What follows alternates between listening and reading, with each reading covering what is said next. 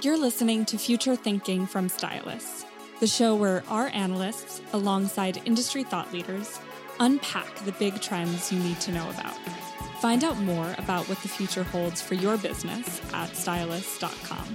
Hello and welcome to Future Thinking from Stylus. I'm your host, Christian Ward, and on this episode I'll be talking to Flex Chapman, co-creator of Krause House, a decentralized autonomous organization aiming to buy an NBA sports team.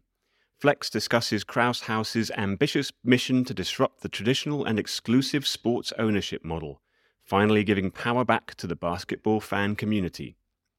Also joining us is Mandy Saven, Stylus Content Director, to discuss the key insights emerging from two new Stylus reports on the sports leisure landscape. But first, here's Flex Chapman. Krause House is quite simply online collective of basketball fans that want to collectively own and operate an NBA franchise as a DAO. You asked roughly what a DAO means. I'm going to give a cop-out answer. I think we're very much trying to figure that out. I think the first time someone heard of a decentralized autonomous organization or a DAO was in Vitalik's white paper, and he kind of theorized what a organization or a collection of people that could run and operate solely on the blockchain. So using a trustless way to make decisions or govern that operation using something like tokens. So we've kind of stuck with the name, but I think it's evolved a little bit. I've heard definitions as simple as a group chat with a bank account, all the way up to really verbose definitions of that. I think it's somewhere in between. You know, we consider ourselves just quite simply just an online community, a very digital community, but we use tokens to govern that community, which is a little bit different than, I think, a typical co-op or a Reddit thread or something like that. So it's a step in sort of the decentralized direction. So when you were inspired by this idea of trying to buy an NBA team, first of all, what motivated that? And second of all, why did you feel like this route was the best way of doing it? I'll start with the personal anecdote. Just long time basketball fan, played my whole life, grew up in the DC area, very much a basketball city. And I think that the NBA is the best professional sports league in the world. I think they've done the perfect balance of maintaining the prestige of the league, but also look forward and adapt and kind of look for new ways to innovate more than any other league in the world, quite frankly.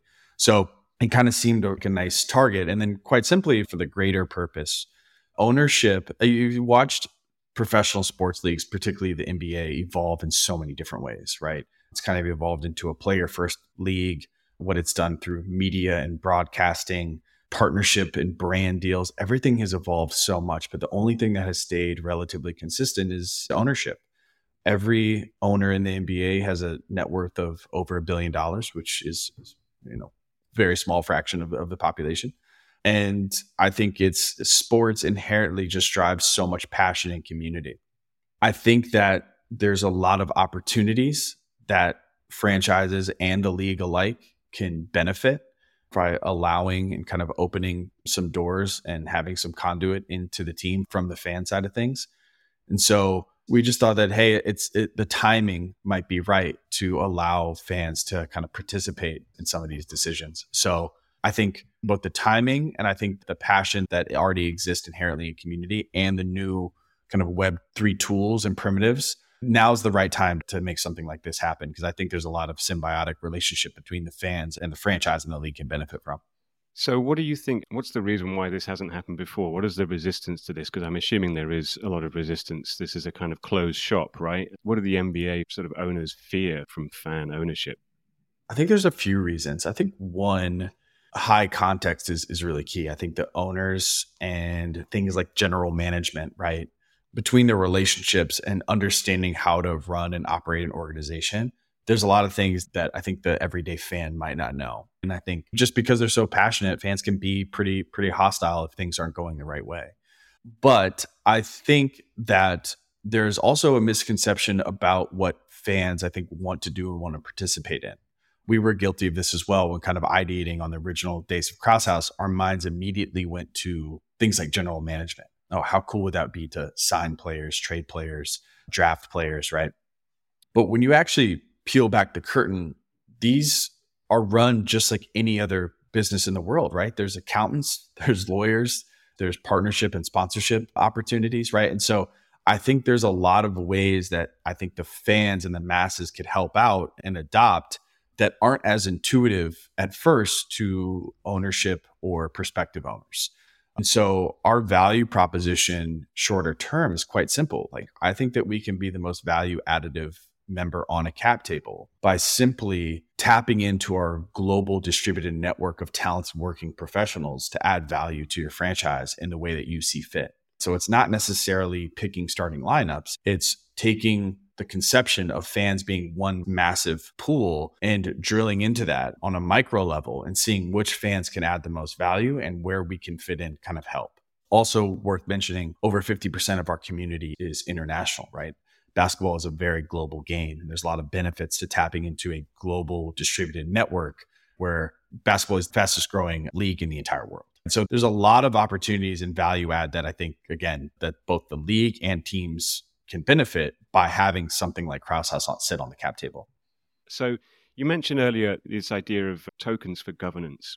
So maybe you want to talk a little bit about this idea of governance and how your community works together, what kind of decisions they're making, how that all works. Because I think it's really interesting how you keep this community active, because obviously you have a particular end goal, which is quite hard to reach, but you've been around for a while now and you're keeping your community active and involved. So what does that look like?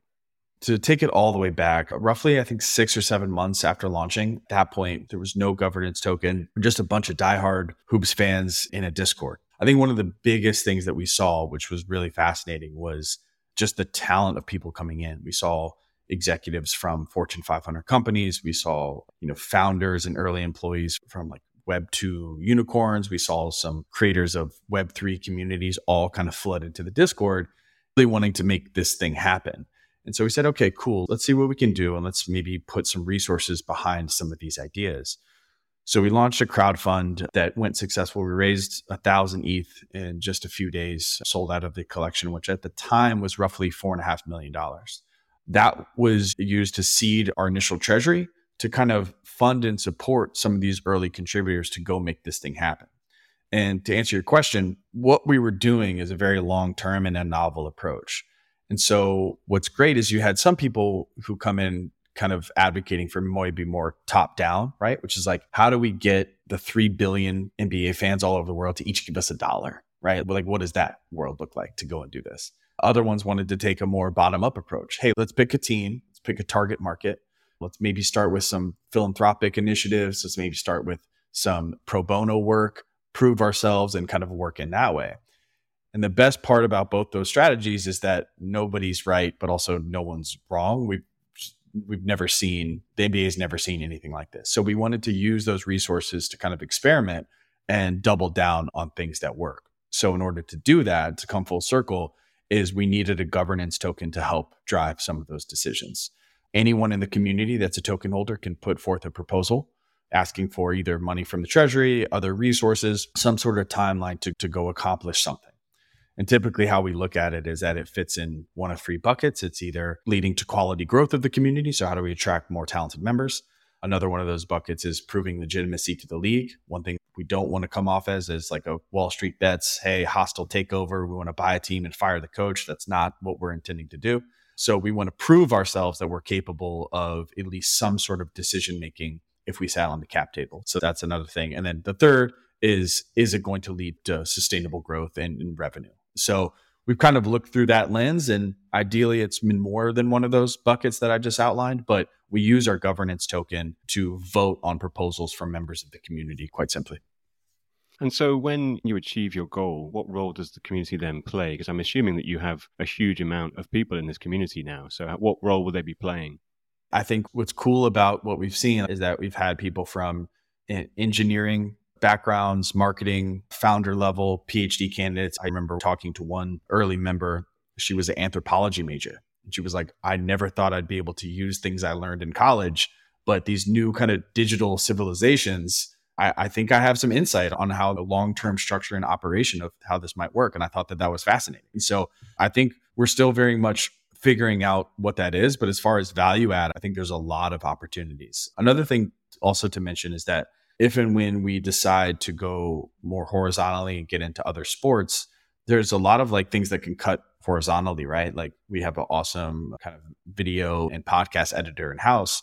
So it doesn't really matter if that's a basketball podcast, a soccer podcast, a football podcast. That person can use their skills across all these different webs. So there's a lot of ways for the community to get involved. And as in regards to what they receive, again, very much still figuring that out. But I think some early candidates, right, is deal flow into actually, buying into some of these teams, all the way from a prestigious team like the EPL or the NBA down to maybe some lower soccer divisions and kind of everywhere in between. A lot of access points, right? Like discussions with players or voting opportunities for those teams. And also just governance within Krause House itself, decision making to kind of the meta DAO, if you will, Krause House and all of its subsequent opportunities. So there's a lot of value that you get from being in Krause House across a variety of different aspects. And what about from the team's perspective? So you buy this team, what are they going to experience that's different from the traditional sort of ownership model? How will it impact them? So it's actually quite different from traditional ownership. I mean, I'll stick with the NBA for example's sake, but valuations have grown significantly over the past decade. And so you're looking at most of the valuations, right? Even for 1% of a team, that's going to be roughly, $30 million, right? Because valuations are getting to around the 3 billion mark. That's out of reach for, almost the entire population, right? Only small people have $30 million. That's not something you can find in the couch cushion, right? Like that's a huge, huge amount of money. So they've allowed private equity to kind of come in and sit on the cap table as well. I think in order to do this, right, we have to think of kind of new innovative ways and structures to go do that. So Web3 we've seen offer a new way to not only raise capital, but also kind of have a lot of decision-making power back into the franchise. And I think that has to be done with guardrails, right? Like I think, again, because this has never been done before, we have to take our time and really understand, right? And so the key part of that is working with an owner that understands its value. And we've got a chance to meet, I think, with like 4 or 5 majority owners up until now, all with kind of a varying degree. But for the most part, it's been really well received. They're like, wow, I've never really thought about using the fan base and giving them access or governance in exchange for participation, right? Like imagine what that does for fan engagement, for loyalty, for acquiring new fans outside of the US. But if I were to summarize some of our key findings of sitting with owners and things that kind of, air quote, keep them up at night, right? It's like, how do I get new additional revenue streams into my franchise? How do I acquire new fans? How do I engage my existing fans? And then the fourth is kind of nebulous, right? It's like, what can you guys think of that I'm not thinking of? Is this my technical advisory bench that sits on my cap table that can run ideas by me and participate in exchange?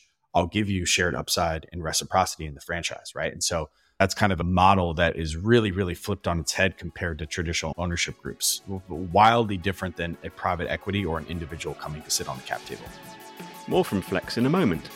Now I talk to Stylus Content Director Mandy Saven about 2 new reports published this week on the Stylus website, exploring the current and future sports leisure landscape. What I really wanted to do here was not only identify some key sports that are currently appealing to people today, but really sort of dig in and explore why this is the case.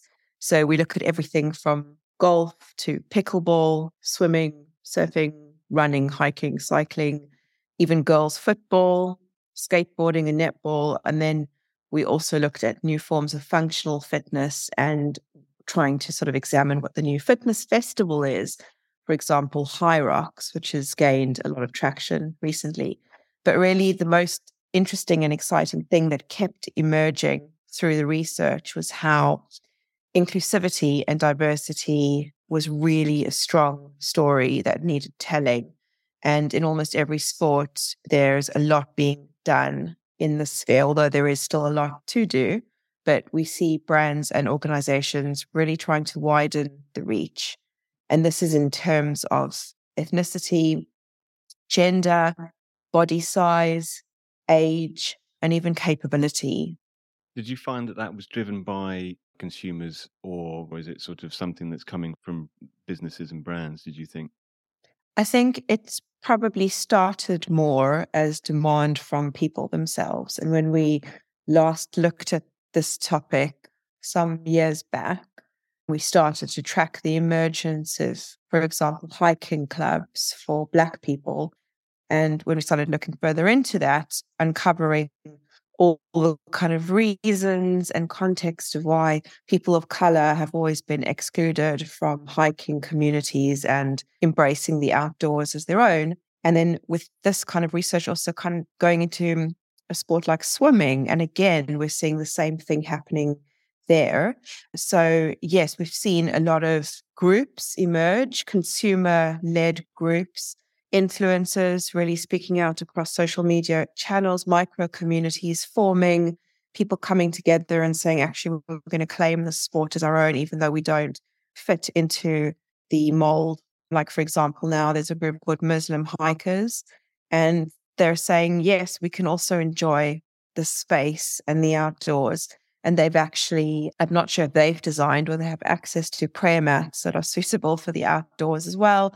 And they have a lot of fun with it and kind of, play around with signage on the walks and trying to express their identity and claim that space as their own. But I think brands and organizations are also trying to do their bit. I'm very impressed and excited by what's happening in golf, which has traditionally been a sort of white man, middle class sport.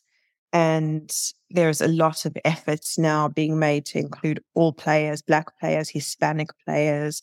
The sport has actually gained a lot of popularity across Asia and the Middle East as well. So we see a lot of companies and property developers investing in golf courses and really making the sport more accessible.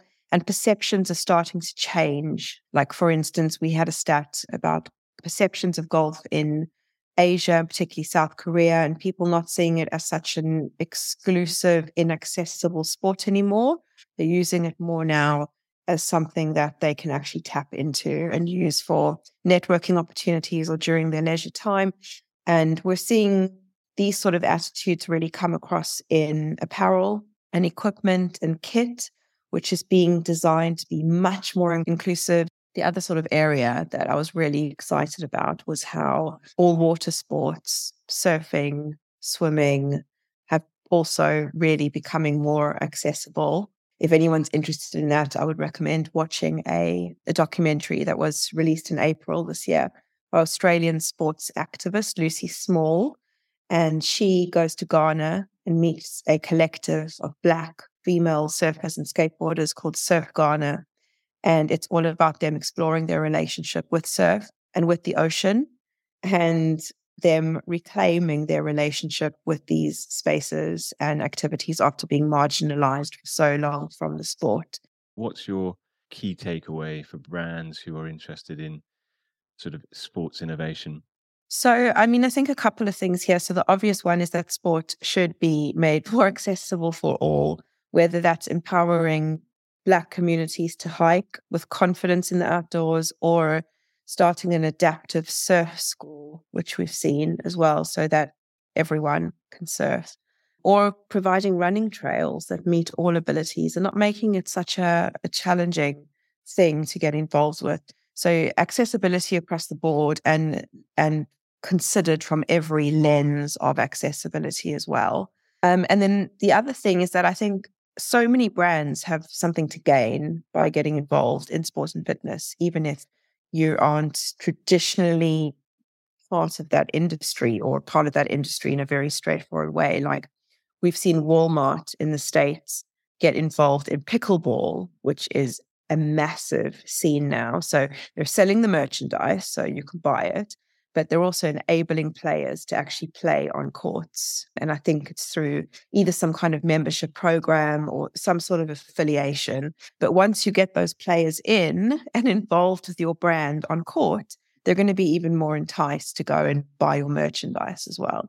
And then, even in food and drink, we've seen there's a non-alcoholic drinks brand in the UK called Pentire, and they're basing their whole proposition on outdoorsy drinking. So perhaps after a hike or whilst you're camping and, kind of positioning the product as a perfect accompaniment to those types of, fitness boosting activities. So I think it's really important for brands to not be afraid and get involved, because there's a wide peripheral spectrum of product and service innovation that can exist outside traditional sport space now, because sport and leisure is really part of the everyday individual's life as people want to be healthier and prioritize their well-being and their mental health as well. So it's gone from being quite exclusively geared towards someone who's athletic or sporty to all of us. Everyone,